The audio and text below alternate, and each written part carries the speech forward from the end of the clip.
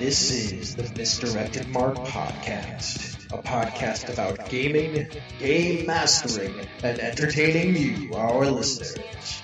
We are explicit, you have been warned, and I'd like to thank Mike Willard for letting us use his music on our show. Now let's pick up those mics and get on with this thing. It's quiet. Too quiet.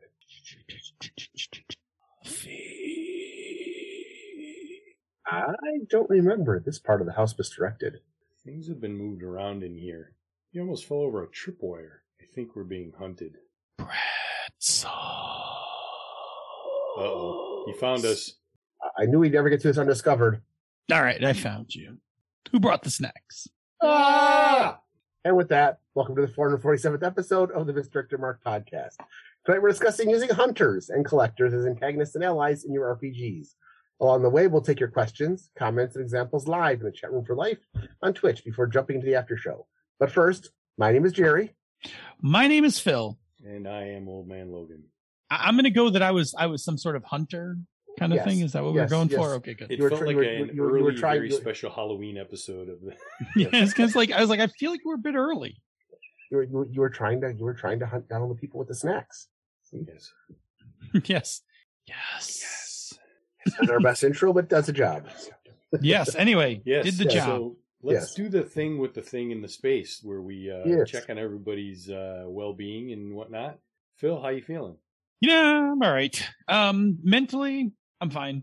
I'm like, a solid okay or better. Work's picking up a little bit, which sounds counterintuitive, but honestly, having been kind of in low gear for a little while, it's kind of nice that it's kind of nice that it's picking up again. Still don't like being in the office, dislike immensely. Do not like. Physically, I'm actually pretty good. I loathe my chair at work. After 18 months of my gamer chair, my regular office chair, which is like some steel case chair, right? It's like it's not like a cheap chair. Hate it. And so does my lower back.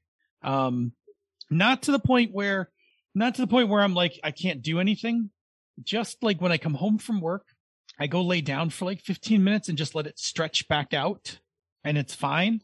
But like, I'm not comfortable in my work chair, which I know is like real first world problem shit. But I just dislike it. Otherwise, like, I don't know. I think otherwise it's okay. Like our county's COVID numbers are not like wildly out of control. And, I'm still masked up. I'm still, still being careful, but, I don't feel overrun, I guess is the way I can say it. Like, but anyway, that's me. I guess I'm okay. What about you, Bob? My synapses are still firing. I'm tired. I mean, you are in the fourth quarter of this move. Yes. The 2-minute warning. I have days left, and I've decided that I'm not even going to use days. I'm going to use hours because that's what it feels like. So, it's barreling headlong towards moving day, and I feel like I'm not ready. So, little bits here and there, and just like, oh. No, I get it. But, otherwise, I'm all right. We'll talk about that more later. After the move. Jerry, what about you? Pretty good. The sudden change in weather gave me a little bit of a throat tickle. I know you've got one too. So I've been a little raspy, but other than that, I've been pretty good. I've been going to bed a little bit earlier and getting enough sleep. So just kind of winding down. This is going to be with the 3-day weekend coming up. We're expecting that like Friday and Tuesday, Wednesday next week are going to be very slow days. And I've got like half of my employees either on vacation or out of the office or working special jobs so it's going to be a bizarre weekend when I get back to work, but it'll be fun. So, but I expect it to be kind of slow. So we're kind of winding things down at work and getting prepped for basically like half the company being doing other stuff this weekend. So it'll be kind of fun. But it means that it's just a slightly different change and busy at work, but the days go by quickly. So it's not bad. All right. Cool. That's it. All right, I'll roll on into the one thing then. I am now an air fryer evangelist. I know we have talked about air fryers ad nauseum on this show, and I have used like the big round one like once or twice. Like, it was okay, but I got the Ninja Foodie and I set that thing up at the condo, and I had some pizza. I ordered a breakfast pizza from Just Pizza yesterday, and normally when I go to reheat pizza in the oven, I would take the pizza and put it in the oven and set the oven for like 250, set the timer for like 15 minutes, and like no preheat or anything. Just put it in, set it for 250, set the timer for 15 minutes. When it dings, I pull it out. It's warm, it's edible, and I'm good. Well, I put my pizza in the air fryer, set it for 250, and said, we'll be conservative. We'll set it for 5 minutes just to see, what happens. Yep. I pulled that pizza out of that air fryer with a quadruply folded paper towel because I forgot to bring the oven. Oh no! The oven things. Mitts. Not mitts, but like the just the square pad one. What do they call those? They're not mitts. Anyway, the don't burn your hand shit. I pulled that out of the air fryer after 5 minutes at 250. It was perfect. Yep. I was like, holy crap, this reheated nice. Did you do it on air fry or did you do it like on bake? On air fry. Oh, okay. I put a liner on that that shallow baskety thing. Yep. Put the pizza on that, slipped it in there, said 250, go. And did I send you the link for the liners that like perfectly fit that basket? Yeah. Okay, did you get those? Yeah. They're so good, man. Like it's so nice to just like pull out a parchment paper, slap it in there, and put your stuff on it. Yeah. Small tangent. While I was searching for those online, I checked the link and I looked at those, and it was like, hey, similar things to this, and they had reusable like silicone ones. Yeah. And I was like, oh, interesting. That would be more efficient and cost effective than continually buying paper ones that also kill trees. So I went searching and I went down a rabbit hole. And the only thing they don't freaking have is 12 by 12 square. They have every other damn size you want except the 12 by 12 square. It's like, all right, whatever. I'll get the paper. But that's me. Jerry. Yeah. It's, we started our fantasy draft this week, so we're starting to get back into football season again. That was always fun. It was nice to get on with a lot of people that I don't get a chance to chat with very much. I enjoy football. I'm not a rabid football fan. But fantasy football has made watching football a lot more fun because every game matters now, and it's basically turning real football into a board game again. Which I mean, I consider football to be a board game to begin with. You've got two sides, you've got turns. All the pieces move around. Every piece has its own special thing. You've got a bunch of judges who don't seem to know the rules. It's like going to any good tournament. And then you add fantasy draft into that, and now you're watching, now I've got, there's a game on and it's got a team in it that I don't know anything about, but I've got a player on that team. So now I'm going to watch to see how they do. And so it's one more thing to kind of just make something more interesting. And I'm a multitasker, as Bob and I have talked about many times. When I can't watch a football game. If I'm watching a football game, I've also probably writing something or playing a game or something and or building a Lego set at the same time. So having one more thing to kind of keep my interest going works really well for fantasy football. So, but it's just fun. I don't expect to win a lot, but I expect to have a lot of fun with it and have fun with my friends, and that's really why I do it. So It was just a lot of fun, though. Just be prepared to go down in flames week 1 against me. Yeah. And no, I plan on Bob's traditional luck basically saving me on that one. Especially opening. All my star players are going to be, I pulled a hammy in the first quarter. I'll be fine next week. But somebody's going to blow an Achilles tendon out. Something. It'll be gross. But it's fun. The trash talking is neat, and like I said, it's fun, and it also kind of signifies the beginning of a new season, I guess. So there we go. So that's me. How about you, Phil? Played iHunt on Sunday. Once again, very good. I don't think we went very fast. We did not. that night, like through material. We were kind of chatting, playing, chatting, which isn't the worst thing, right? It's not a bad thing at all. But I think it's very interesting once you guys learned, and I say guys because Bob's here. Once they learned a little bit more about the target, they have decided on a completely different tact for how to deal with it. It's quite good. I wasn't expecting it. But I'm like, okay, let's run down this rabbit hole. Let's see where this will go.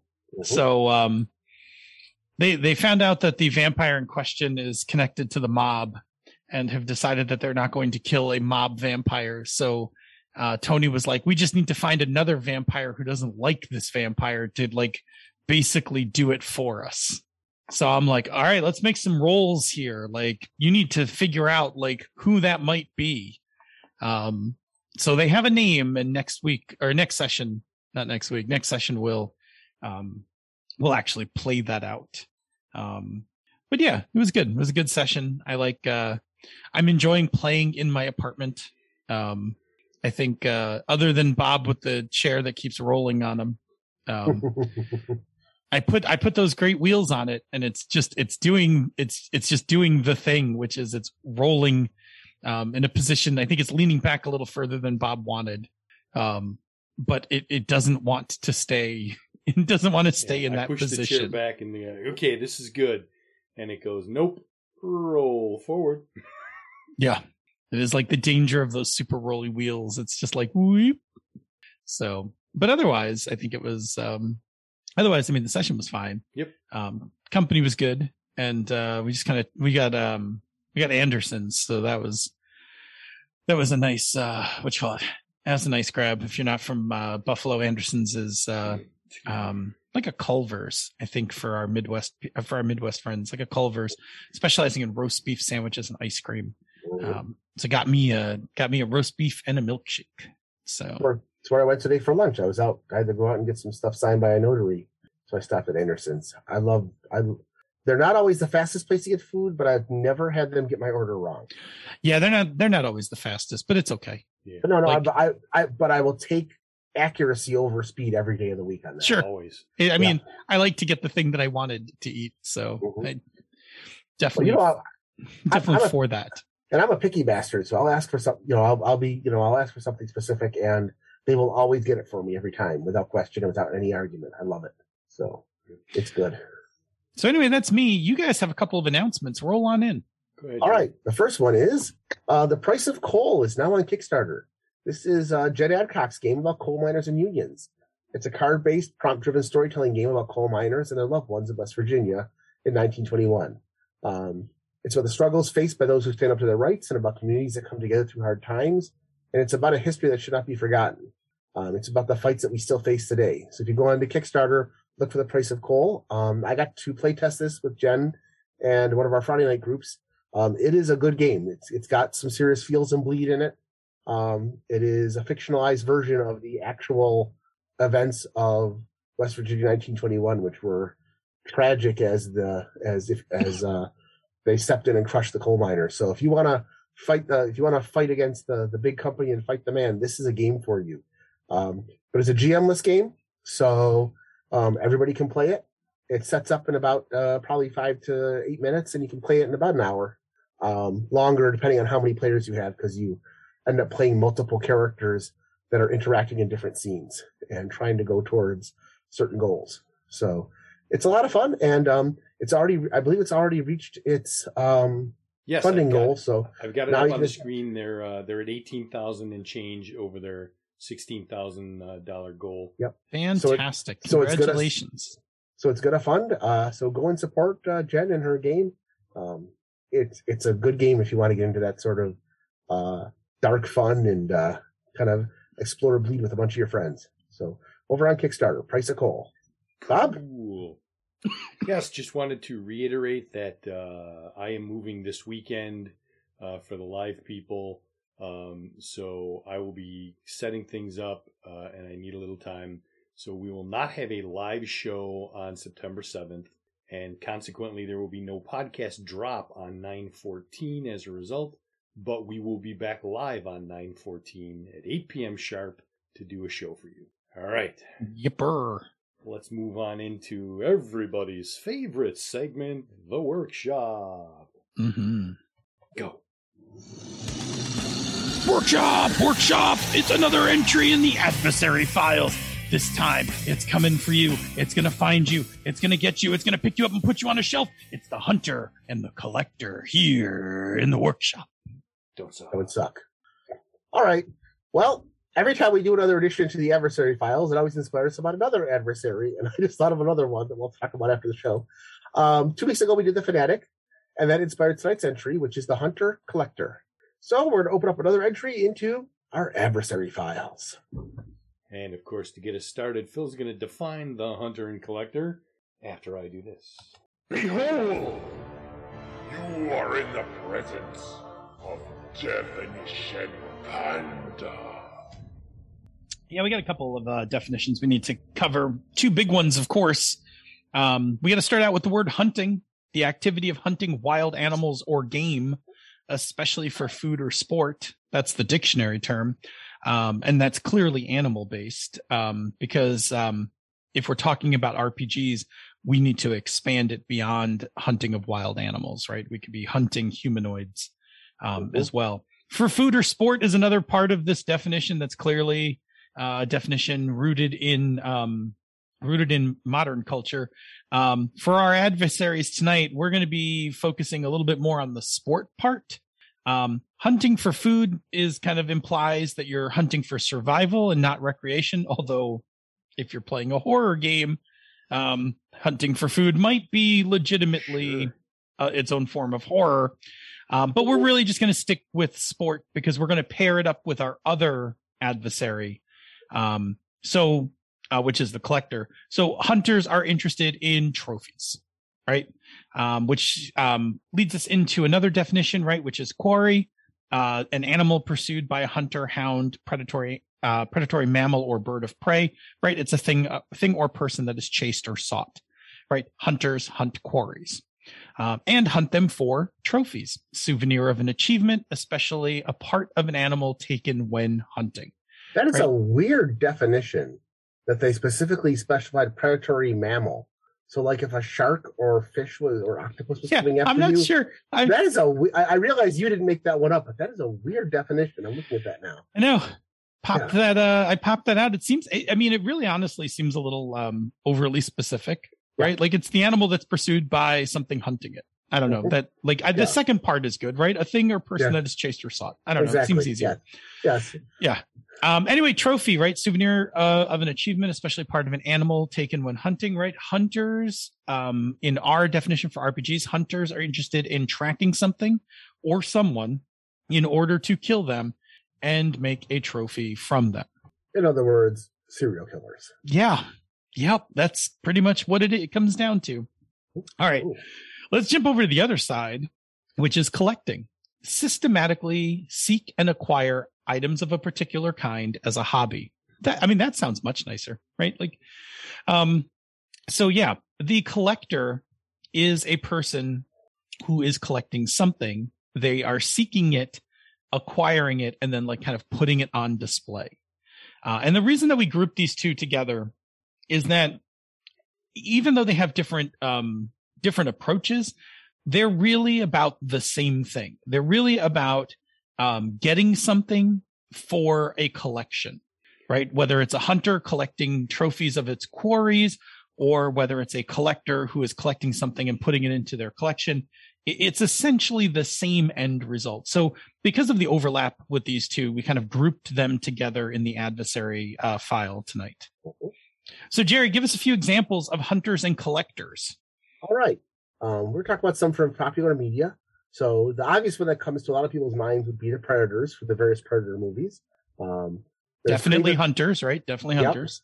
There's Kraven the Hunter from Spider-Man, who is looking to basically best himself against the best prey. If you are a fan of Marvel Comics or even the Marvel Cinematic Universe, you have the Collector, who collects just about everything. There's Kivas Fajo from Star Trek The Next Generation, who tried to collect data. They all try to collect data. That's true. Why can't they just leave data alone? Sorry, that's a lower deck reference. No, it's okay. There's Francisco Scaramanga, who is the villain in The Man with the Golden Gun. He lures people to his island and then tries to eliminate them one-on-one. If you're a fan of the Clone Wars TV show, there was Garnak and the Trandoshans from Star Wars who specifically hunted young Jedi. They would get the Padawans and the younglings and drop them onto a planet and try to hunt them down. That did not go well for them. There's Buffalo Bill from Silence of the Lambs, who was very specifically hunting and collecting people for a very particular reason. And of course, there's all the various variations on the Most Dangerous Game, which is always a group of people stuck in a bad situation being hunted by professional hunters to kill them. Everything from the actual story, The Most Dangerous Game, to things like Hard Target with Jean-Claude Van Damme. Oh, yes! Yeah, I was hoping you were going to name Hard Target. I love Hard Target. I love Hard Target so much for many reasons. I am more of a Lionheart guy, but I understand and I understand your love of Hard Target. Oh gosh, that's so good. I will answer Lemming's question right now. Can we have a hunter that doesn't collect? Yes. People like Francisco Scaramanga, he just kills them. He doesn't really collect anything from them. But generally, most of your hunters are going to also have a collection of some sort. But you can just have one that just hunts people down just for the sport of it. Yeah, I would say then that hunter really is collecting, for a lack of a better term, right, the experience, the memory, the experience, or just I guess in its purest form is probably experiencing the thrill of the hunt, but probably also enjoying it. But as we know, I mean, a lot of hunters keep trophies. Mm-hmm. Yeah. Yep. Good question. So with a pretty good idea now of who the hunter and the collector are, let's dive into them and see how they work. Jerry, what are the parts that make up the hunter and the collector? Well, first of all, they're going to be shaped by the desire. It defines who they are. It defines what they do. And it's going to kind of decide what drives them. And when we look at it a little bit closer, you're going to see that they're all going to have some very similar traits. Yeah. So first of all, they have a desire to collect something, right? The hunter-collector. And can we just, because I wrote it this way in almost all the rules, but are we okay, like just kind of using them interchangeably? Yes. Okay, thanks. Okay. I may say both of them, but if I say one or the other, I mean both. Yeah. All right. The hunter-collector desires something, right? It could be a trophy of a worthy adversary, right? Like the Predator. It could be rare galactic artifacts like the Collector. Or it could be other unique items. Whatever it is, they have an internal desire to have these things. And so most of them are going to have some sort of collection. Hunter-collector, unless they're just starting out, are going to have a collection of some of the items that they desire. And as a result, this collection is going to be housed somewhere. And they're going to frequently visit their collection as it brings them joy to see the fruits of their efforts. And this will give a place that they can be encountered, or a place for players of the GM to have information revealed. Yep, absolutely. Mm-hmm. The hunter-collector, they're never satisfied. There's no stopping point for them. There's always another item for their trophy case or room. The collector will never have an end, right? Like, if it seems like an end, their desire will shift and expand their collection to include other things. But almost always they're on the hunt for something, especially something they don't have, right? The more unique, the more rare, those kinds of things. And so this is going to lead them to have warped values. In terms of an adversary, the hunter-collector doesn't abide by conventional laws or rules when it comes to acquiring their collection. They have no trouble breaking laws in order to add to their collection. They have no trouble going against cultural and societal norms and mores. And for the hunter, this means murdering things, and for the collector, it likely means stealing things. This doesn't mean that they might not have a moral code. It just means they don't always obey the ones that regular society follows. Yeah, I mean, they could have a perfectly good set of moral codes, but it will break down in the face of their desire. Mm-hmm. Right? Like, maybe they don't steal anything else, but they'll definitely steal for the thing for their collection. Yeah. Hunters also have means. you can't be a collector unless you have a way of acquiring things for your collection. Otherwise you're, I don't know, like you're just nose pressed to the window kind of thing. So it means that they either have the skills to acquire the items themselves, like perhaps a jewel thief, right, who steals things for their, steals rare jewels for their private collection, or they have the means to employ others to do this work for them. And if it's the latter, then they probably have access to some sort of wealth, right, like a business empire, family wealth, something like that. They might generate wealth by acquiring and selling things that are adjacent to their collection. Like maybe they steal a whole bunch of jewels, but they collect only the emeralds. They keep the emeralds and sell the rest to kind of fuel themselves. But whatever it is, they're going to be able to get things for their collection. And to do that, they're going to have some sort of focus. Now, the collection is going to be their main focus, but they're not totally myopic. Their collection is going to be expanding, and that collection is going to still be what drives them. And everything they do is going to be heading towards that focus. And as a GM, you can use that to show motivation. And as players, you can use that to kind of determine where they're going to go next and what to do with them. Yep. Finally, they have their eye on something, right? In terms of them as an adversary, when they enter the game, there's something they want for their collection that they do not have, right? It would be kind of boring if like you encountered a collector adversary who's like, no, I'm good. Like, I'm good. I have it all. No, usually like the way you have this adversary show up in the game is that they've got their eye on something, and trying to get it is really what their story in your game is going to be about. Excellent knowledge of the inner workings of the hunter and collector. But what makes them interesting adversaries, Phil? Sure. The appeal of the hunter and the hunter collector lies in the collection and the means that they will go in order to collect things, right? Like if we look at the collector from the MCU, right, as seen in the movie, like Guardians of the Galaxy, like we're like fascinated and also terrified by that collection, right? Especially when we see his collection contains living beings. That's kind of, I mean, it tells you a lot about this character, but it also like it's terrifying, right? And intriguing. Like what else is in this collection if he's willing to collect things like, the Sputnik dog and whatever. In the comic book, that dog is very interesting. Oh yeah. He doesn't get nearly as good of a rap in the movies as he does in the movies. Anyway, if we look at the Predator, right? Like in the movie, like we start off the movie. It's been so long since I've seen it, like for the first time, like I can hardly remember this, but you start off thinking of the Predator as like some sort of mindless monster, right? Like, I mean, even Dutch says it, like, who would do this? Yeah. Like who would skin these people and hang them up? Like what kind of monster would do that? The Predator's mutilating bodies. We don't really understand its motives, but then like we get to see that scene where it cleans the skull and spine and like puts it like away.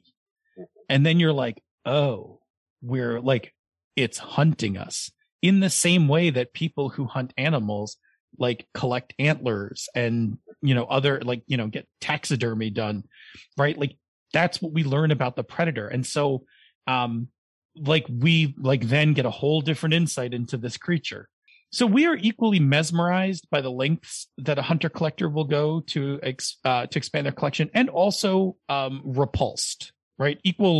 It's kind of like we're both mesmerized, like, wow, look what they're doing. And then also like, this is terrible. And you look at Kivas Fajo from Star Trek. He fakes Data's death in a Starcraft explosion to capture Data and kind of throw people off. And then once he has Data, he threatens to kill his most loyal subject in a pretty horrible way just to get Data to perform. And yeah, like that character's awful. Yes, he is. Like he is absolutely horrible. He is a terrible I mean, literally like faked the death to make like thousands, right? It's the Enterprise. Thousands of people think that he was dead just so he could have him.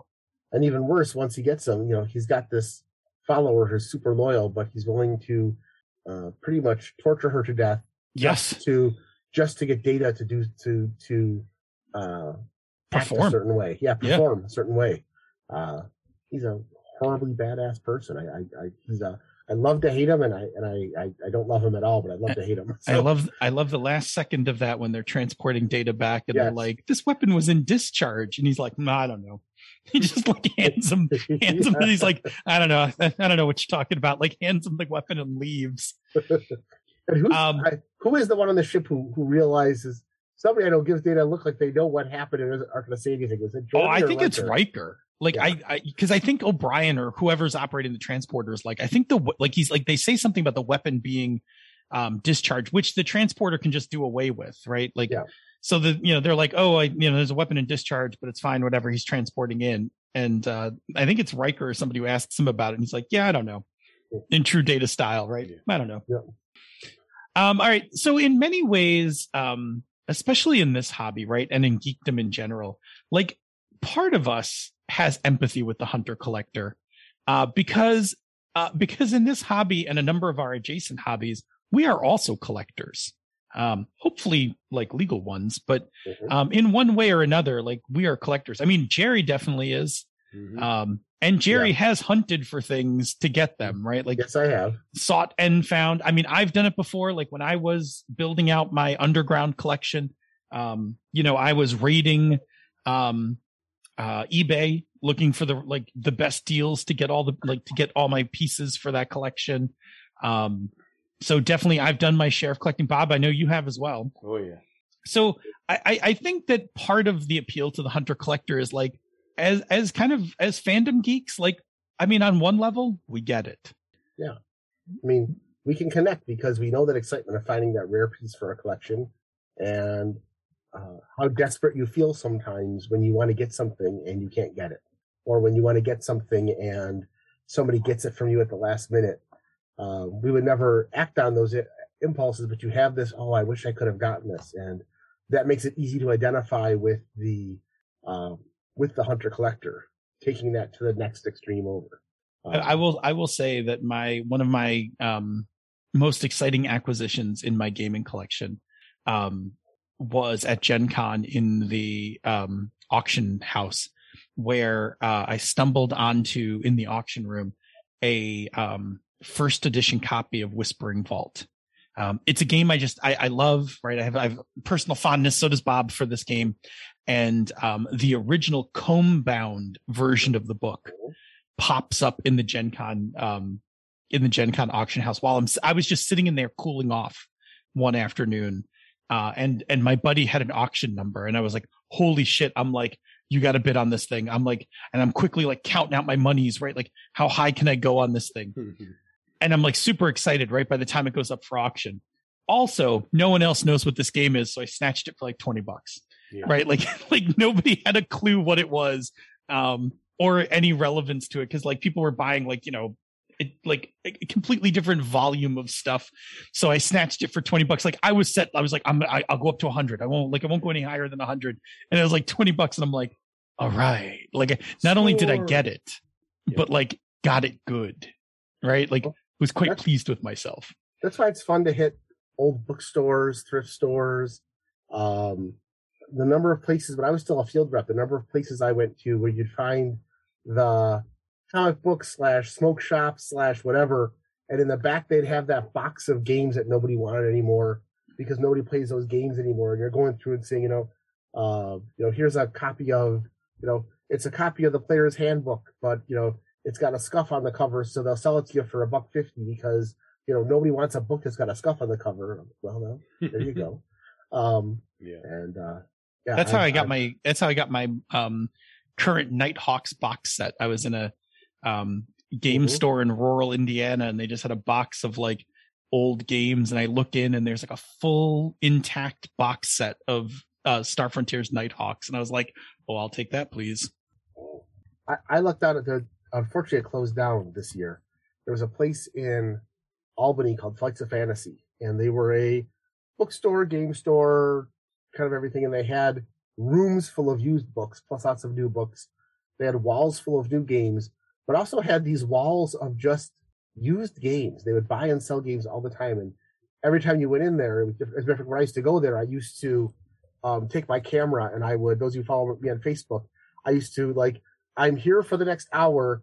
here's what's on the shelf. Let me Text know if me. you want something. Yep. And and I would get that.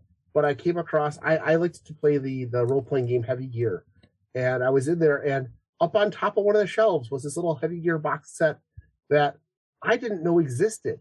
I didn't ever see it listed in any of the product listings or anything, and they've got it up there, and it's still new in box, and it's just sitting on the top shelf. And I'm like, how much is this? They're like, I don't know, like $4. And I was like, that was why the other place, and Phil, you'd appreciate this, going to the Complete Strategist in New York City. Oh my goodness. That place is a treasure trove. It's got so much junk wedged into it's you never know what you'll find. Oh, that's right. Senda's mentioning a place, Black and Red, which is in Denver, which is also like that, which is just got a ton of old stuff just packed into shelves. It's good. I mean, we've talked about the dangers of nostalgia, but sometimes, man, sometimes you gotta feed it. Now, Bob might remember this real quick. Those of you from the Buffalo area might remember Crazy Igor's, back when it was still the good Crazy Igor's. Crazy Igor's Discount Gaming Warehouse. You could walk. You never wanted to sell them anything, but if you wanted to buy stuff, you'd walk in there. There would literally be piles of games on the floor because he'd get stuff in, and it would you'd literally like stepping over piles of games and modules. You'd be like, oh, here's the TSR section. There'd be like 80 modules on the floor. You'd ruffle through them until you found the one you wanted, and it was always good. We always loved those. Terrible name, Hidden Gems. All right. So you gonna keep saying everything I say, Jerry? Well, not now. Okay, Jerry. Now that we understand quite a bit about the Hunter Collector, let's talk about how to make them a great adversary. Well, first of all, they're going to be great as an opposition. They're a fun adversary to have co-op in your game because they've got a motivation, and it's not always the motivation that the players are used to working against. The real trick is the characters either have to get in the way of what they're trying to collect, or they need to be the thing that the Hunter Collector is trying to collect. And once you understand that, you can easily plot out a good story for them. Beyond that initial advice, there's some advice we're going to give that we suggest to make your Hunter Collector a really good adversary for the players. Yeah, first one is come up with something interesting for the collection, right? The collector is defined by what they collect. So think of things that are going to get the character's attention, right? Like ancient antique books of magic, rare records, skulls of like fierce prey, things like that. Conversely, you can actually subvert this. You can actually subvert this to make a very strange collector that can also be interesting by picking something super mundane but put a twist on it, right? So like a time traveler who collects like the forks from the last meals of famous people, right? Like they just keep appearing and taking the forks. Like, and every time they take a fork, that person's dead, like before their next meal. Like that's an interesting twist. But forks seem, strange, especially if they don't know where the forks initially came from, right? They just find this like display case with forks with names on them, right? Not realizing that like this, person's traveling back in time kind of thing. So yeah, you can do a lot with it, but really, if you're building one of these adversaries, like come up with something good for the collection. Yep. Because next you want to think about how they're going to obtain these items. If they're a hunter, how do they hunt? What weapons do they use? Do they set traps? Do they have minions? Look about how are they going to get what they're looking for. And if they're a collector, how do they obtain these? Do they steal them? Do they hire people to steal them? If you're the person that collects the fork of the last meal, do you sometimes make sure it's their last meal? Yes. Yeah. Good point. Are you making it the last meal, or are you just there because you know it's going to be the last meal? It's a good point. That record's going to sell a lot more if the artist is dead, that kind of thing. Correct. So, you need to reveal what the adversary collects to the characters. Because of how much of an influence what they're collecting is on the collector or hunter, you got to put that knowledge quick into the hands of the players as this story starts to unfold, right? And this is always best done through play, like not through exposition, like have them discover this info. Kind of in the same way that Dutch figures it out, right? Like in Predator, Dutch eventually figures out what's going on. right? Like that they're being hunted because they are hunters. Now, you want to see if you can try to have the climactic encounter occur in a place where the collection is going to add drama. Because the collector hunter is going to be very protective of their collection. And as a result, having an encounter in their lair is going to make them more protective, much more fierce, probably push even more against their moral codes, and also give the players something else to negotiate with. Yeah, because now they're torn, right? Because one, they got to protect that collection, but they also got to like stomp the players. Like it's going to be, you can get into some really good, tough choices. If you're playing something like I Hunt, that's a thing where you could imperil a monster, by having them make, a shitty choice between protecting their collection or going after somebody. Like there's a lot you can do. It's fun to catch the jewel thief. It's fun to catch the jewel thief, like while he's boosting the set of jewels, but it's going to be way more interesting if you can track him back to where he has all the other jewels. Right. Okay. So depending on what they collect, have the hunter or collector use some of their collection against the players, right? This works probably more like better with the collector, but if your collector collects exotic weapons, like they should use an exotic weapon or a couple of them to go after the players, right? Like they should have some really interesting stuff, right? Don't just don't leave everything in the shrink wrap, right? Let them actually use some of that stuff. If it's a hunter, right? Like maybe the hunter has, if we're talking about parts of their collection, like, I don't know, maybe they've made claws out of, one of their creatures, or, maybe they have an array of weapons that they use to hunt different creatures. So like when they come after you, it's not just like with like a rifle. They've got like net guns and blow darts and like all sorts of stuff like that. If they're the kind of hunter that collects creatures, maybe they try to get the players, into the pen with the, Bartrathian rogue beast or something like that, and let it tear the players apart a little bit. All those kind of things work well. But the actual collector should start though with them obtaining something that's not the big thing they're after, but just another important object that's in line with their collection. First of all, because you want to build up to the big thing they're after, so it can be the climax of the story. And if you do things and scenes where you have the collector getting smaller versions or different things in their collection, it helps to reveal the nature bit by bit. Think about your average Batman 66 villain or any of the villains from the Batman series from the 60s, 70s, and 80s, where, the Penguin's going to be collecting rare birds, and Catwoman's going to be collecting cats, and Mr. Freeze is going to be going after something made out of ice that's going to have diamonds in it.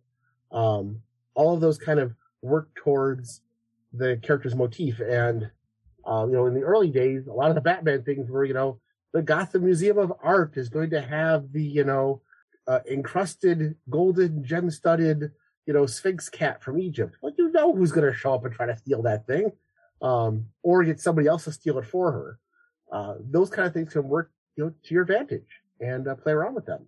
And it allows the players to kind of begin to follow up, because as you start dropping in the campaign that there's a new, that there's now a ruby-studded penguin that's going to be, in somebody's collection, that gives the players an idea of where they're going to go. It also helps the GM know where the players want to go. Yes, Mr. Freeze collects, early on, he collected ice things and often tried to get gemstones before they improved his character by making him the tragic character he is today, Andy. We'll talk about Mr. Freeze in the break. All right, Phil? Yeah, the collector hunter works great for a one-shot, also works great for a campaign. In a one-shot, right, the collector hunter is trying to get the one big thing. Players are out to stop them. Straightforward plot. In a campaign, the hunter collector can pop up and disappear, right? They're actually a great bottle episode kind of character, like to have them just pop up, try to get a thing, and then disappear. If you want to do like a story arc with them, then it's kind of the long play for the really big thing they want. So maybe they're doing some deception, some misdirection, kind of leading up to the fact that they're going to make a big play, which the players are going to have to discover what it is, then get there and thwart them, kind of thing. But it works in both modes. Lastly, the hunter-collector might be trying to add one or more of the PCs to their collection, or they may be the object of the hunt. And this is a good chance for the hunter to place the PCs in an unknown or controlled environment. And just make sure the hunter's going to use that environment. Think about the predator, how they have invisibility and use the jungle and the trees to make it difficult to be targeted, even though they're outnumbered 6-1. Or in Marvel Comics, those of you familiar with Arcade, he's always capturing superheroes, normally the X-Men and or Spider-Man, and dropping them into strange arcade games and making them fight against his robots as a way to assassinate them, and makes it kind of a game for him. Yeah, I'm trying to figure out if Arcade is actually a collector or if he's a mastermind or he's a hunter. Shitty master. He's a hunter assassin because he's not. He is a hunter. You're correct because he is. Yeah. He doesn't hunt directly. He employs his murder world to do it for his entertainment. If he's not actually doing, no, he does it because he's being paid to. Yes, he's a mercenary for hire. You pay Arcade to kill off. To unsuccessfully kill off superheroes. He's not very good at it. No. But you want to make sure, though, that there's going to be an opportunity for the PCs to use the environment as well. This could be a lot of fun as the players begin to realize what they can use. Think about the great montage scene with Dutch and Predator. If the heroes have limited resources, like if they have lesser access to gear and spellbooks, this can lead to a cat and mouse chase through several scenes and let them use the environment themselves to kind of give themselves an advantage. But remember, if you're going to put the characters into a controlled environment, don't nerf the abilities. Characters with magic, psionics, and superpowers should still have the ability to use them. Yeah. Don't do that thing where now the spell, you can limit it. Say, okay, you only have access to your low-level spells because you don't have access to your full spell book. Yeah, there's a dimensional anchor here. You can't teleport out. Yeah, that sort of thing. Yeah. But don't. Nothing's worse than the "I'm a superhero with no superpowers" thing. That very rarely. It sometimes works in TV shows because of the way that the writers work it out. There's Adventures of the Galaxy Rangers. Nimrod is somebody who's a hunter, and he likes to capture the Rangers, take off their badges, and let them trigger their powers, and drop them into the wilderness. And they always have to try to find a way to get their badges back, but use their skills ahead of time. That works because they have other skills they can use. But if you just go in and take something, it leaves the players with just kind of feeling, well, gee, my spellcaster can't do anything. Why am I playing this game tonight? Kind of thing. So you want to always provide resources for the PCs to use during the hunt, so that at some point they get to turn the tables on the hunter, and that's always a fun time. Mm-hmm. That's the way to go. All right. So before we wrap up this overview of the hunter and collector, how do we use them as an ally, Phil? Yep, absolutely. Right. The hunter collector works totally fine as an ally. If we look at the collector first, right, the collector ally is somebody whose collection might be useful to whatever the players are doing.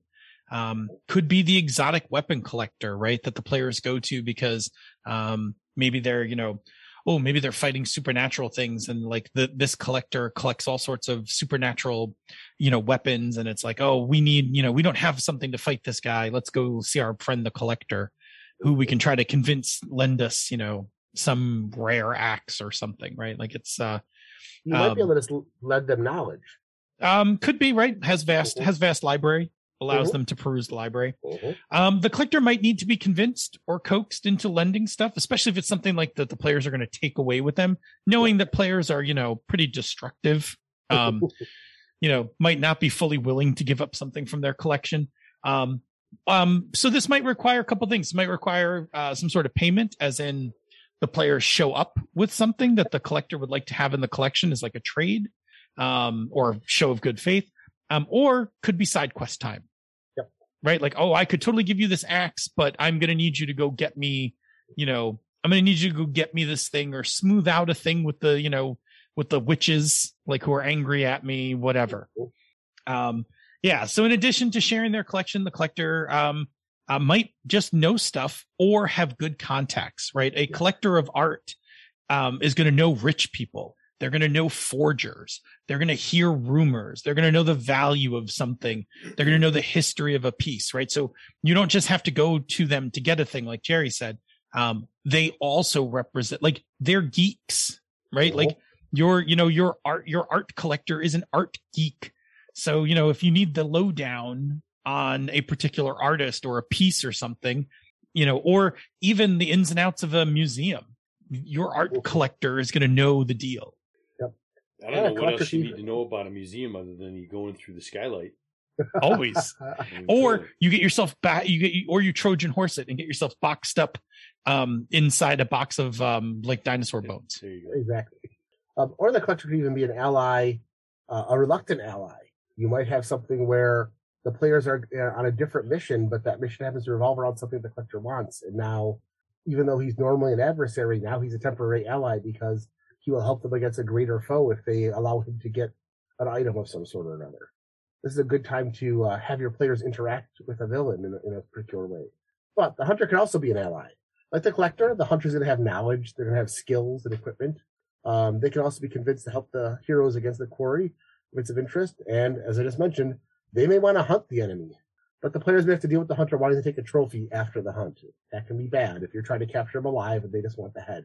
Yes. But they can be good allies. So, yeah, that's our look at the hunter collector, right? This is our overview. We're going to check in, take a break, see what the chat room's up to. And then Bob, but we're going to do all of that. But first, Bob's going to tell us about another show on the Misdirected Mark Network. Yeah, so the newest streaming show on our network is They're a Super Geek, which is an actual play one-shot live stream created by 3 BIMPOC players to highlight the voices of marginalized folks in the tabletop RPG scene. They feature gender marginalized GMs and a diverse rotating cast of players. Tune in every other Thursday from 9 to 11 p.m. Eastern Time on the Misdirected Mark Twitch channel. Doom, doom, doom. And apparently I have a mic problem now. You sound all right to me. Yeah. I mean, everything looks like it's fine. Okay, so now while we're doing that, the chat room. So Andy, what is your question about Mr. Freeze? I think she was being cheeky. Oh. We said, we know who's gonna go steal that cat thing from the museum. I think she was being cheeky. Yes. I've always loved some of the old Batman villains. There's I think we talked about this. I don't know, did we talk about this last week? We talked about Batman and the Outsiders, where Batman is in Japan, and I guess the Tokyo Bell Building has a giant phone on top of it. And yes. This was back in the 70s and early 80s when the Joker was always trying to steal, the big penny, the big this, the big that, and Batman's hiding behind the phone, staring at some villains. He turns to Katana and goes, "I hope Joker never finds out about this phone." And it was just kind of goofy, but I always liked that sort of thing. The big penny was always like in the back of the Batcave. Yeah, I think that was actually was that a Joker thing or a Two-Face thing? I know that Batman got tied. Batman or Robin got tied to it, and they were going to flip it in the air, and if it landed the wrong way, one or the other of them died. And if I could have just a nickel for every time in Batman 66 somebody got tied to something. Yep. Explains so much now. Yes. Oh man. We all approve heavily. Yeah. We're gonna take this person in leather and spandex, then tie them up. And on top of it, they're struggling. You're never gonna get away with this, Catwoman. Like, oh goodness. And don't banning myself off. Don't make me use this strange device on you. Right. I really should just watch some more Batman 66 again. Like, very, very, very, influential. Yes. Yeah. Oh man. So Andy also pointed out a good example of a hunter-collector combo, the Vidians from Voyager. Mm-hmm. Vidians, are those the ones that stole the organs? Oh God, organs. Yes. Yeah.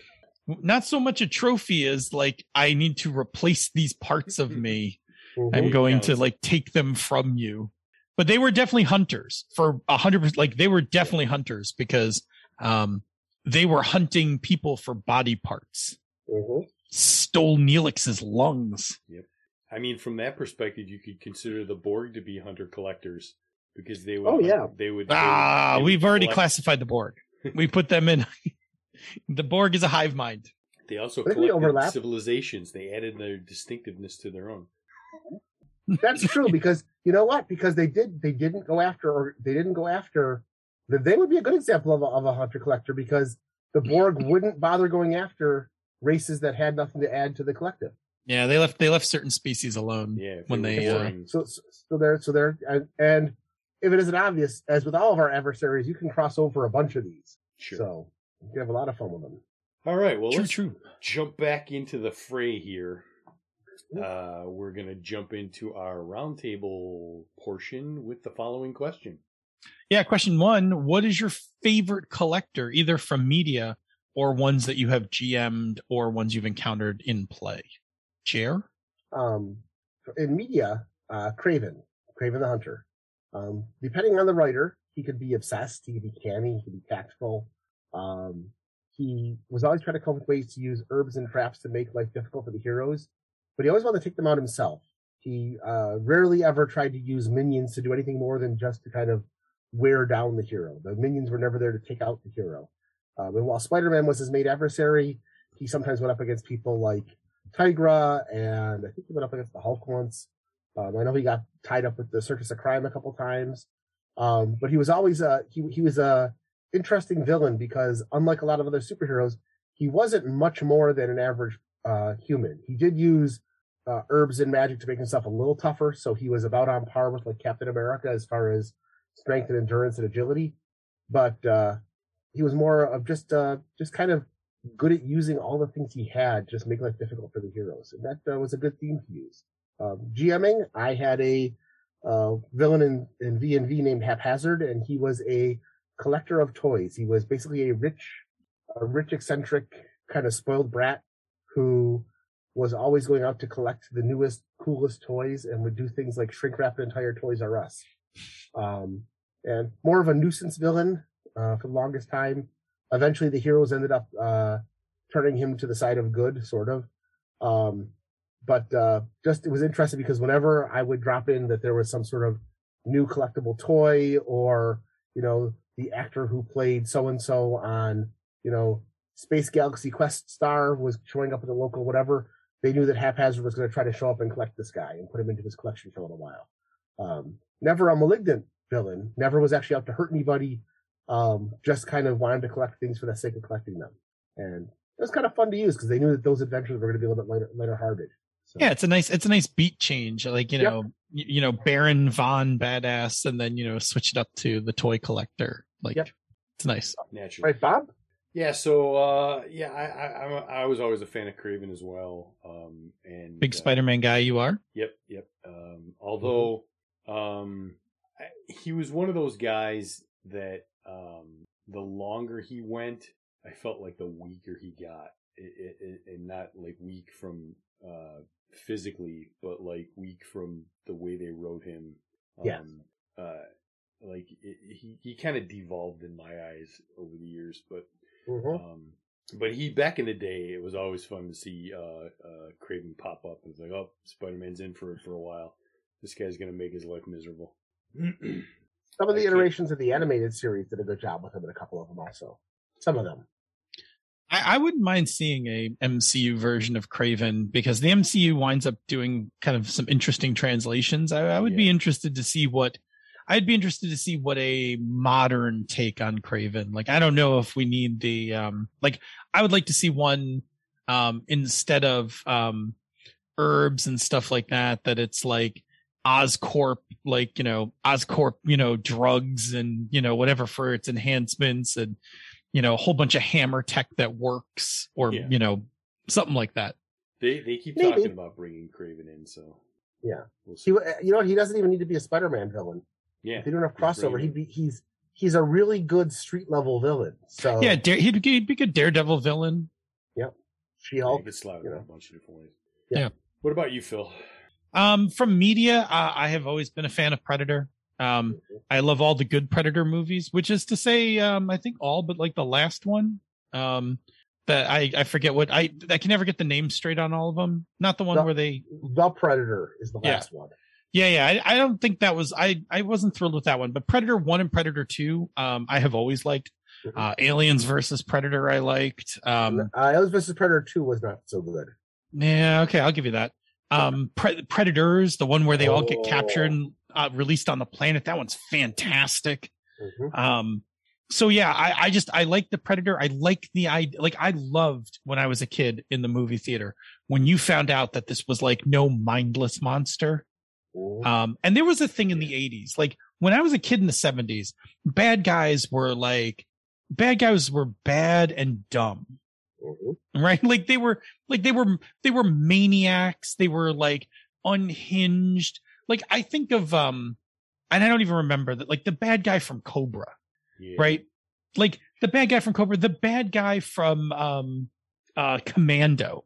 Yeah. Right? Like the bad guy from Commando was like, he's awful. Like it's such a bad character.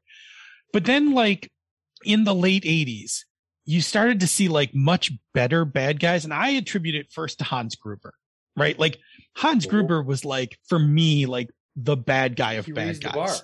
Yeah. Like smart, not a lunatic, in control, but still a thief. And the Predator for me was like that because the movie Predator is a sci-fi horror movie, right? It's a last girl movie it is. It's a last girl movie. Like all those guys get hunted down until Dutch is the last one left. And when you discovered that the Predator's there, like essentially on safari, like I was like, oh, so this thing isn't like some mindless, like, jungle beast. It's an alien who's got like high-tech tools and is here like on vacation hunting, human soldiers. And I was like, I like this a lot. And if I remember correctly, isn't that also McTiernan? Didn't he direct Predators? Yeah, it might be. Anyway, I also, if you've never seen the movie, you should see it. 2, there's an interesting essay that talks about how all of the characters in Dutch's crew are various forms of toxic masculinity, and that the Predator basically kills them off in the same way that they're being toxic. That's a great essay. And yes, John McTiernan directed the first Predator movie. I don't know if that's what, I mean, it's one of those things that like, our English teachers reading into it kind of thing. Like, I don't know if Tiernan set out to make an essay about like toxic masculinity, but as it turns out, when you go back and watch the movie, like they're all different forms of toxic masculinity and get killed. We'll try to, Chromatic Chameleon's asking for the link. We'll try to scare up that essay during the rest of the segment or into the next segment. It's really good. But if you think about it, like the way that what's his face dies with the chain gun, Ventura dies with the chain gun, and anyway, it's good. It's a good movie. Anyway, Predator's always been my favorite media hunter. And then in terms of GM, I had to really rack my brain. I don't have a lot of collectors in my repertoire, but a couple of years ago, I ran a Swords Without Master game on a Sunday morning at Origins, and I know Senda was in it because she consumed a metric ton of candied ginger during the game. But I had created another one of our dead gods, and it was like the collector of lost things or something like that. And I basically had each character tell me what the collector had taken from them. Like, I think it was one person, like their sister was taken. Another one, it was like a weapon, whatever it was. The collector had collected something from everybody. And the whole Swords game was they were going to get their stuff back. So that was a fun, that was a fun Sunday morning adventure. Oh yeah. Now wait, this is a Sunday game. Are you sure that the collector didn't just steal her character's heart? No, it wasn't it wasn't a Senda's game. It was a Phil. It was a Phil game. Senda played in it. That's what I mean. I was gonna say, but that'd be good messy romance though. Oh, I'm pretty sure Senda's was. I'm pretty sure what I don't know if Senda remembers what they took, but it was something semi messy. And then I think Gator might have been in that game. Nor, Chris, Schmitty, that might have been that group. But I have this. I was trying to find my notes for it, but it's Swords Without Master, so like I don't take a lot of notes for Swords. Yeah, I probably had a picture and like a rough idea of something. Anyway. All right. I just put a link to that article. In the chat. Good job, nice. Bob. My Google Fu is strong. Good job. All right. Question number 2. What do you think is the biggest challenge in running or going up against a collector or hunter? Bob? That is a damn fine question. And honestly, I have nothing to say on that. Okay. I'll jump in. I think when it comes to a collector, I think for me the challenge is making them a reoccurring adversary, right? Like if I'm making a one shot out of a collector, like no big deal. I'll make them super weird. You can go run into their palace of stuff, take them down, whatever. If I have to use this character over and over, like that's tricky for me because now I need like, well, I can't show off the whole collection or, I don't want to give up the layer right away. Like, how do I make this interesting? So reoccurring adversary is a tricky one for me. I have to actually like do a little extra work to kind of figure out how I want to have them around. I really like collectors as one shots. Or like Jerry said, like, just like, that change of beat thing. But like, I don't think I've ever done a story arc with a collector, like having a collector pop in a bottle episode, a one shot, that kind of thing. But I don't think I've ever like kept it going. What about you, Jerry? Mine is trying to make sure they have interesting collections and interesting locations. I want it to be something different each time. I want to capture that feel, that it's not just same old. I'm going to go back to Batman 66 / Batman in the 60s and 70s. Like every time the Penguin showed up, it was a different Penguin gimmick. You knew he was going to go after the duck or the bird, but why? And what was he going to use? And how was it going to be something, interesting? And how was it going to play in? And sometimes how were you going to build up the stories that the players finally figured out what they were actually going after? That's always interesting because you don't just want to have it be, well, there's a jeweled bird downtown, so we know the Penguin's going to show up this time. That's not that much fun. It's more, something's going on, why, what, how to make it different. And then once they're there, they're not just showing up with, the amazing muskrat man isn't going to show up again with just a bunch of people dressed like muskrats. What's going to be different this time? That kind of thing. That's when you need the honest, like you need the bad guy team up where like the jeweled bird is in town. And so like everybody's like, oh, the Penguin's going to make a squeeze for it. But in truth, the Penguin's hanging back and like the Joker is going to make a play across town. Right. Well, or if you really want to mix it up and have the players thinking, you have the jeweled bird. Everybody thinks the Penguin's going to show up. The Riddler comes in and snatches it in before the Penguin can get it because the Riddler's got beef with the Penguin right now. And next thing you know, they're going at it. Or you could go full throw mama from the train. And the Joker is going to go get the thing for the Penguin, and the Penguin's going to go get the thing from the Joker, right? I said throw mama from the train. There's actually a Hitchcock reference. I can't remember the name of the movie of. Strangers on a Train. Thank you, because throw mama from the train is not the primary reference for that structure. But I think that's something that more people would be familiar with today, unfortunately. Erwin. I appreciate throw mama from the train. Patty. Wow. All I think of is throw Gregor from the train, and that's a completely different animal. That's a Connex. That's a memorable moment in our Connex game. All right. Question number 3. What is your secret sauce when it comes to the collector hunter? So my secret sauce is actually what Jerry just said is his biggest challenge. I love coming up with weird collections. Like, I will really go out of my way to stop and try to find something really strange. I remember we had a mark. What was it? We had a mark for our heist game. It was like we were coming back. We were playing a one shot, and it was like the ultimate Elvis collector because I think you guys like stole Elvis's car. Yeah. Like from the middle of a casino. Yep. But whatever it is, like I love weird collections. In fact, I actually find weird collections fascinating when I discover them online. When you find somebody who has like some like really esoteric collection, it's like, oh, I'll give you an example. There's this woman on TikTok who is like an expert because she collects it in Pyrex, like to the point that people like send her pictures of like Pyrex measuring cups. And she's like, oh, based on that cup, That is like a circa 1965 like Pyrex measuring cup, like based on the font of the numbers. And not that I have any interest in it, but I'm just fascinated that somebody is like somebody's like passion. Yes. Somebody's passion is Pyrex. So yeah, that's me. What about you, Jer? I just have to say, it just dawned on me. Talk about collectors with weird obsessions and collecting things that drive them to strange motivations. Nicolas Cage, he's a massive Elvis collector to the point that he married one of Elvis's kids, and then got himself so deep in debt. That's one way to collect, I guess. I mean, he married Lisa.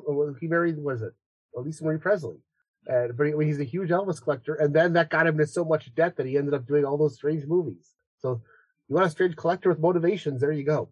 But no, I like a collector who uses his collection either as information or as actual weapons. The players have to end up going up against the collection.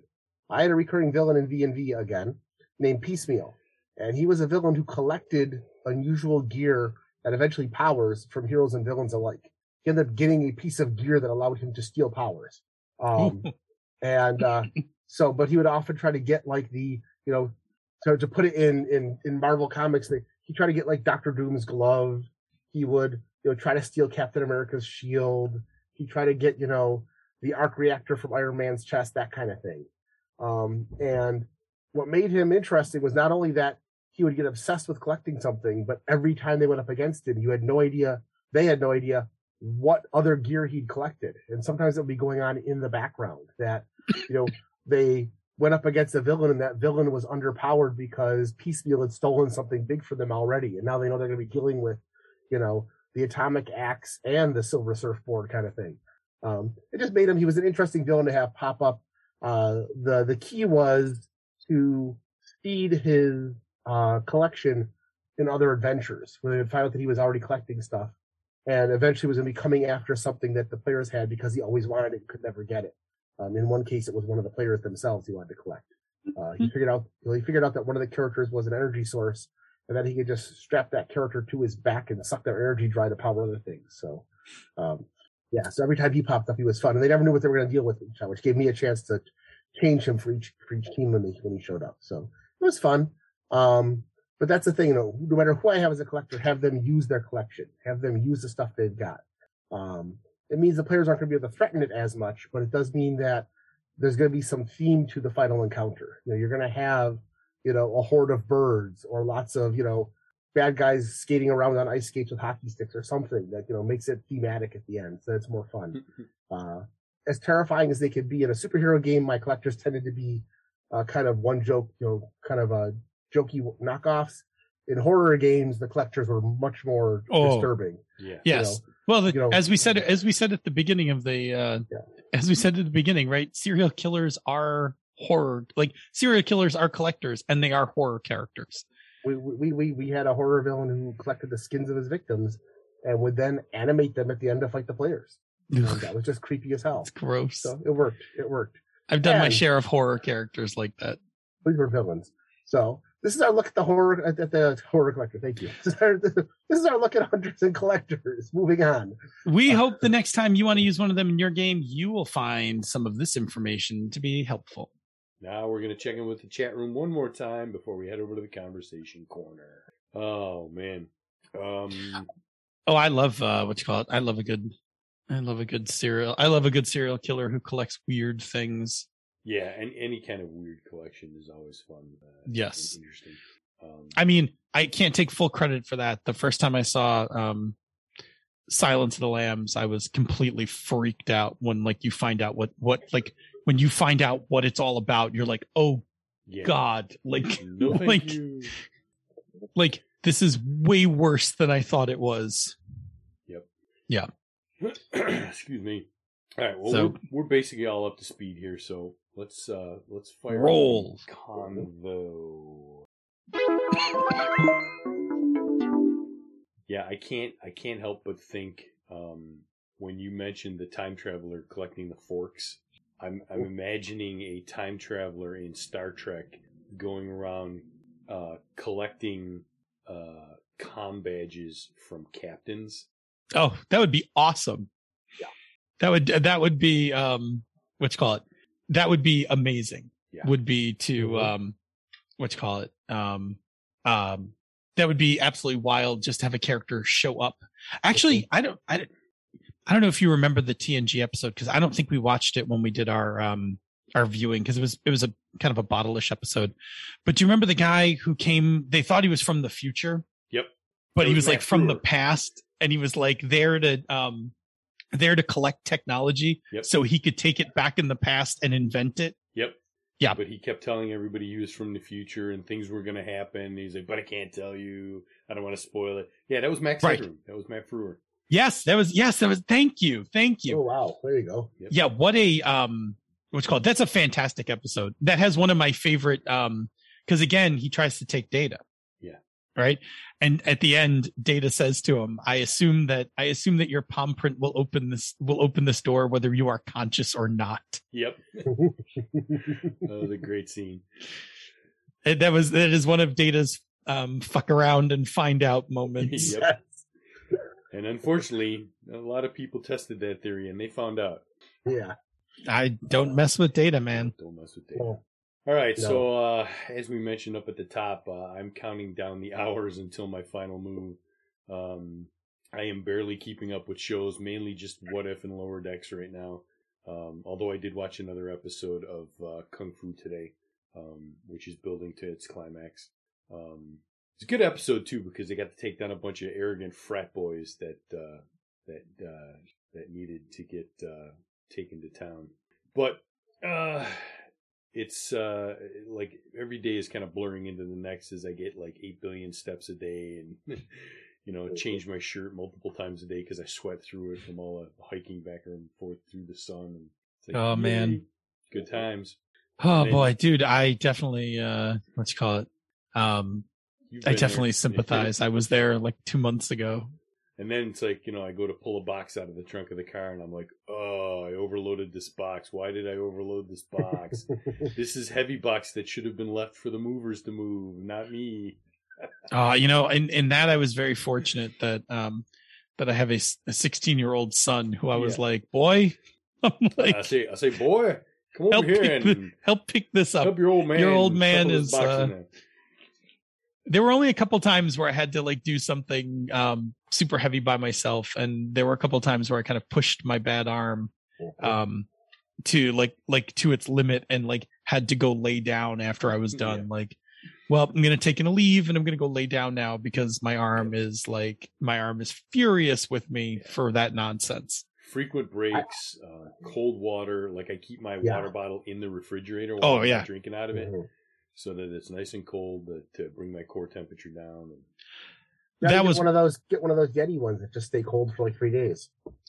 One of the things I did early on when I first got the keys to my place was put a water bottle in the fridge. For the longest time, all I had in my fridge was a water bottle. Yep. Just so that when I got here, I had something cold to drink to kind of cool off, that kind of thing. That's important. Yes. Just this weekend when we were loading up the van, there was a point where Bob was boxing up in the house and I was standing in the van for like 5 minutes and I was sweating through my shirt just standing in the van, not exerting any effort. Yep. It was ridiculously hot. It was not a good day. Yeah, we got a lot done though. Yeah. It worked. But I've been getting a ton done, so that's that's all good.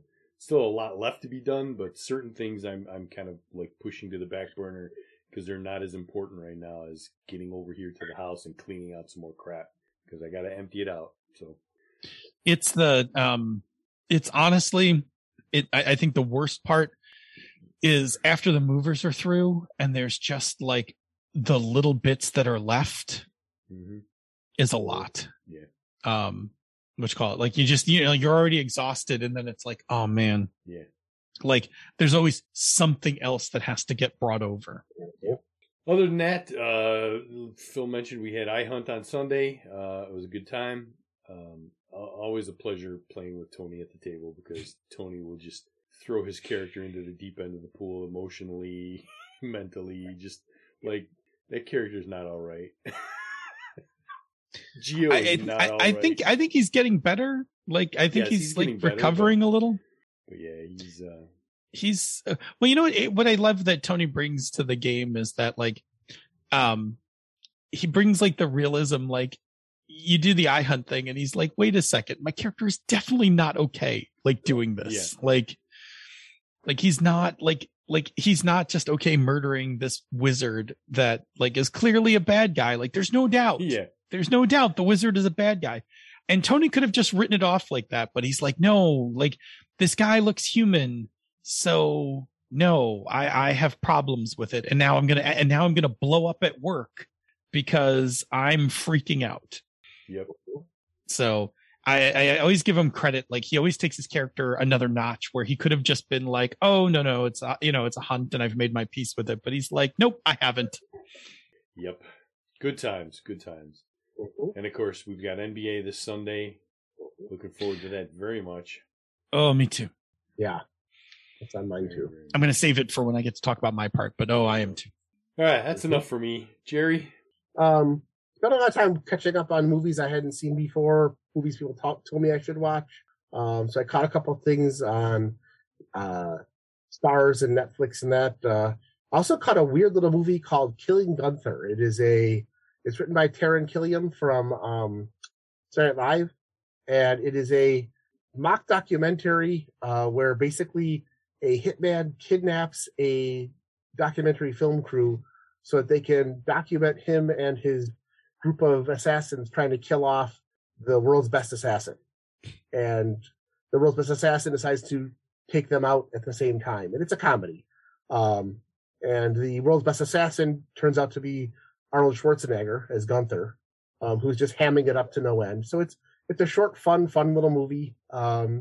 It's obviously done in a documentary, and some of the action scenes get interesting because like there's a point where there's a big gunfight where some of the cameramen get killed, so the cameras are stuck at odd angles during the action scenes.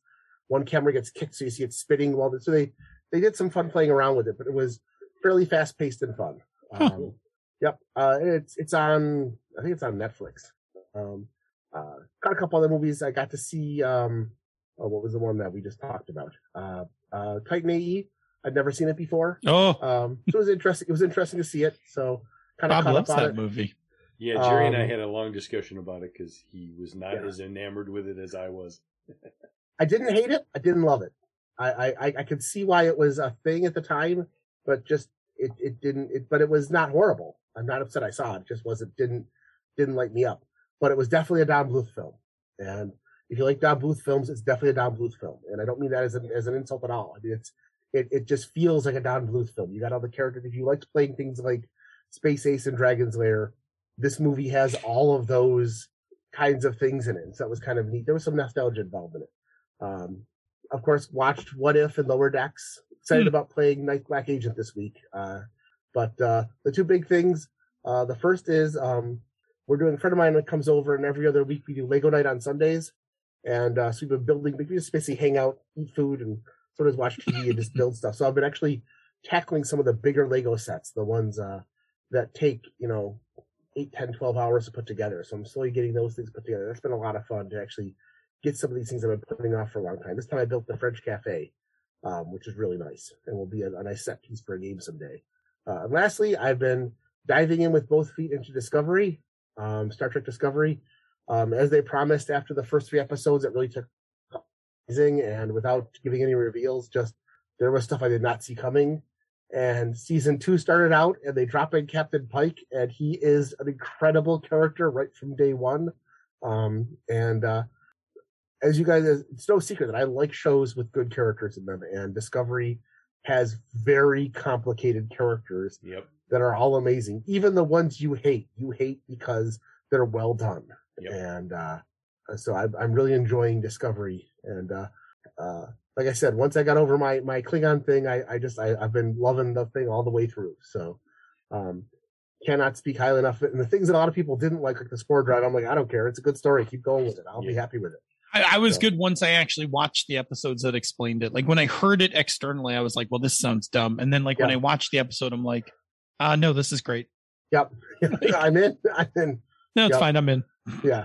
And they're right. It's each so far as what the the fact that each season is basically one great big long episode split up into 14 parts has been perfectly fine.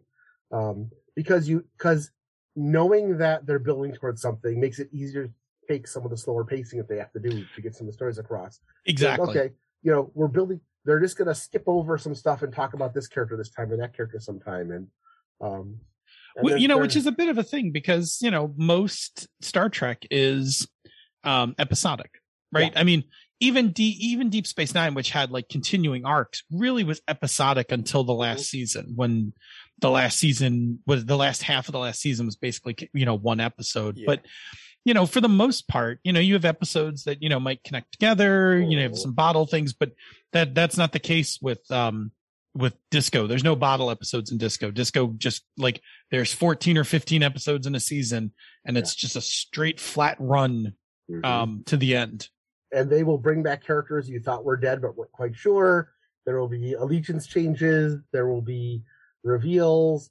I don't think there's any. I think every romance in this show is a messy romance, and that's wonderful. It's got some good stuff in it, and just it's a power of math, people. That line made me almost jump for joy. I'm telling you, I want that Tilly T-shirt. I just love her. I love her so much. She's a great character. So it's fun. All right, so that's me, Phil. Of course, I did, most of the same things you guys did. Lower Decks was fantastic. In fact, Lower Decks, without giving anything away, did a trope that I thought was hysterical. That has to do with characters returning, which I thought was hilarious, and the way they played it out was great. What If? I liked What If. I don't think I was blown away by that episode. I think it was like, in a cool kind of. I think the problem for me is. It's not a problem. The What If episode was fine. The second one is so good. Yes. That like this one was perfectly fine, but I was like, but the second one, like it's I want to see the sequel to what happens in this one. Yeah. This one was really, really good. But you end with, okay, now what? Yeah. I'm very excited. Doctor Strange is gonna make his appearance in this week's. With an interesting premise too. Yeah, I didn't even look at anything else. I heard Doctor Strange was coming, and I was like, okay, I'm not going to watch anything else about this. I'm watching She-Ra. I'm almost done. I'm down to like the last 2 episodes of season 1. I love this show. It's adorable. Oh, it just keeps getting better after season 1.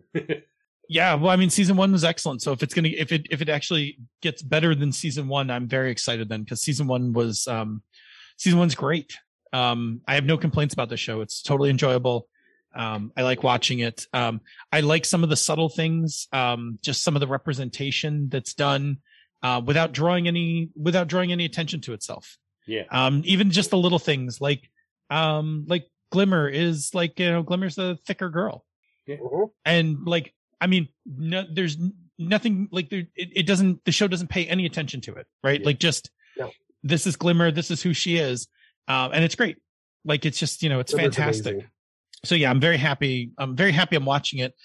They're going pretty quick because they're short episodes. Yeah. I think when I'm done with She-Ra, I may go back and binge the X-Files. Like, I think that may be my next binge, but I got plenty of She-Ra ahead of me, so I'm doing fine. I am actually excited as well for the NBA thing. For Night's Black Agents, midweek, I had a one of those all hands day long meetings. And my technique for not falling asleep in those meetings is to kind of jot game notes while I'm in the meeting. Like, I'm still paying attention to what's going on, but like in this, in the in-between parts, like, I write some stuff down. Well, I knocked out like 8 full pages of NBA notes about who and what the vampires are, which is a huge part if you're GMing Night's Black Agents. Knowing what the vampires are tells you everything about what you're going to do. Mm-hmm. It tells you about the conspiracy the players are going to find, the goals of the vampires, how the vampires work. Like, these are all things the players will get to discover through the course of the game. So I didn't have much of that until last week. And then I got it. And I got it all written down. And I was very pleased with it. Like, I finished it and I was like, this is good. Like, I can work with this. There's plenty of stuff in here. This will be interesting for the players. I'm excited. So, and then last night I came up with what the first adventure is. So I have not fully prepped it. I have to do all the prep work to get it written this week. And I have plenty of time on Friday and Saturday to do that. But I know what it is, which was kind of the big one, because it's the first episode is how do the players collide with the vampire conspiracy? Yeah. So I, was racking my brain about it, because you guys have a particular, based on your skill set, you basically do thefts and retrievals. Like you extract people, you steal items, and I was like, okay, how am I going to put this together and then like have you run into the vampire conspiracy? And I got it. So I'm pleased with it. It will, it is the kind of opening that should get a, what the fuck?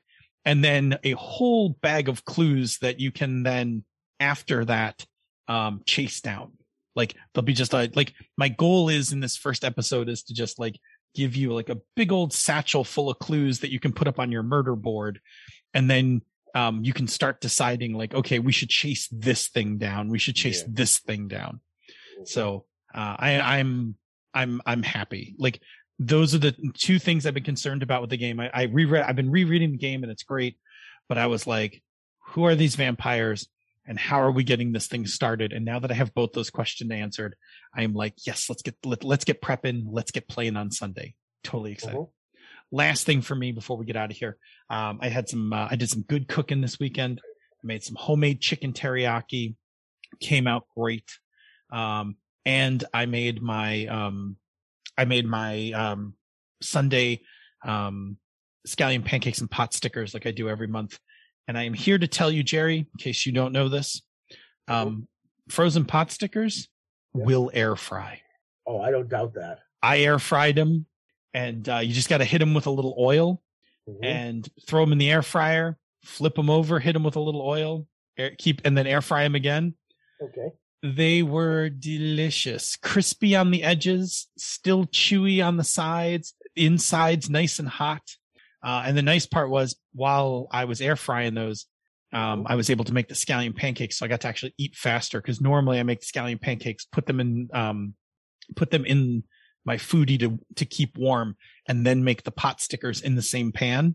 But I was actually able to just take the pot stickers, throw them in the foodie, crank it up, hit the button, and then just make the scallion pancakes. Anyway, chef's kiss. It was so good.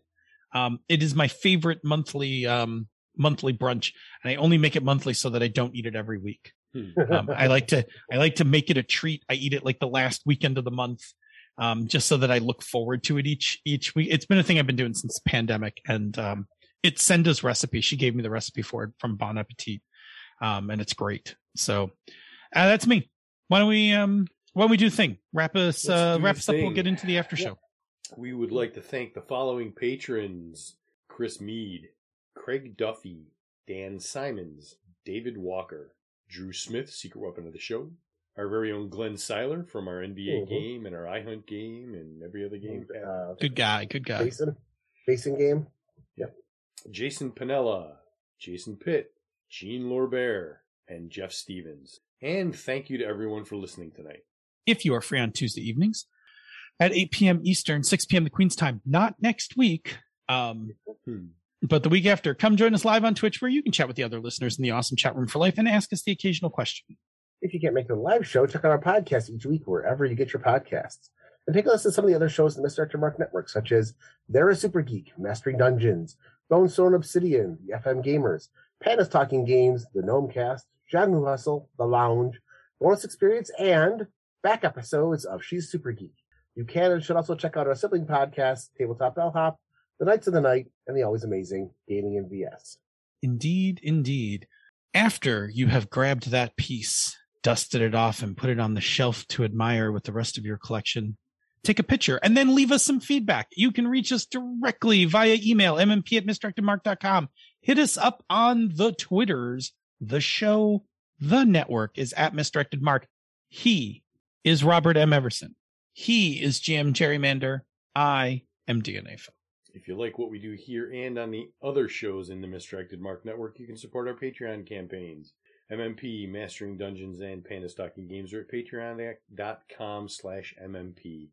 Django Hustle is at patreon.com/Django Hustle. And Bonus Experience is at patreon.com/Bonus Experience.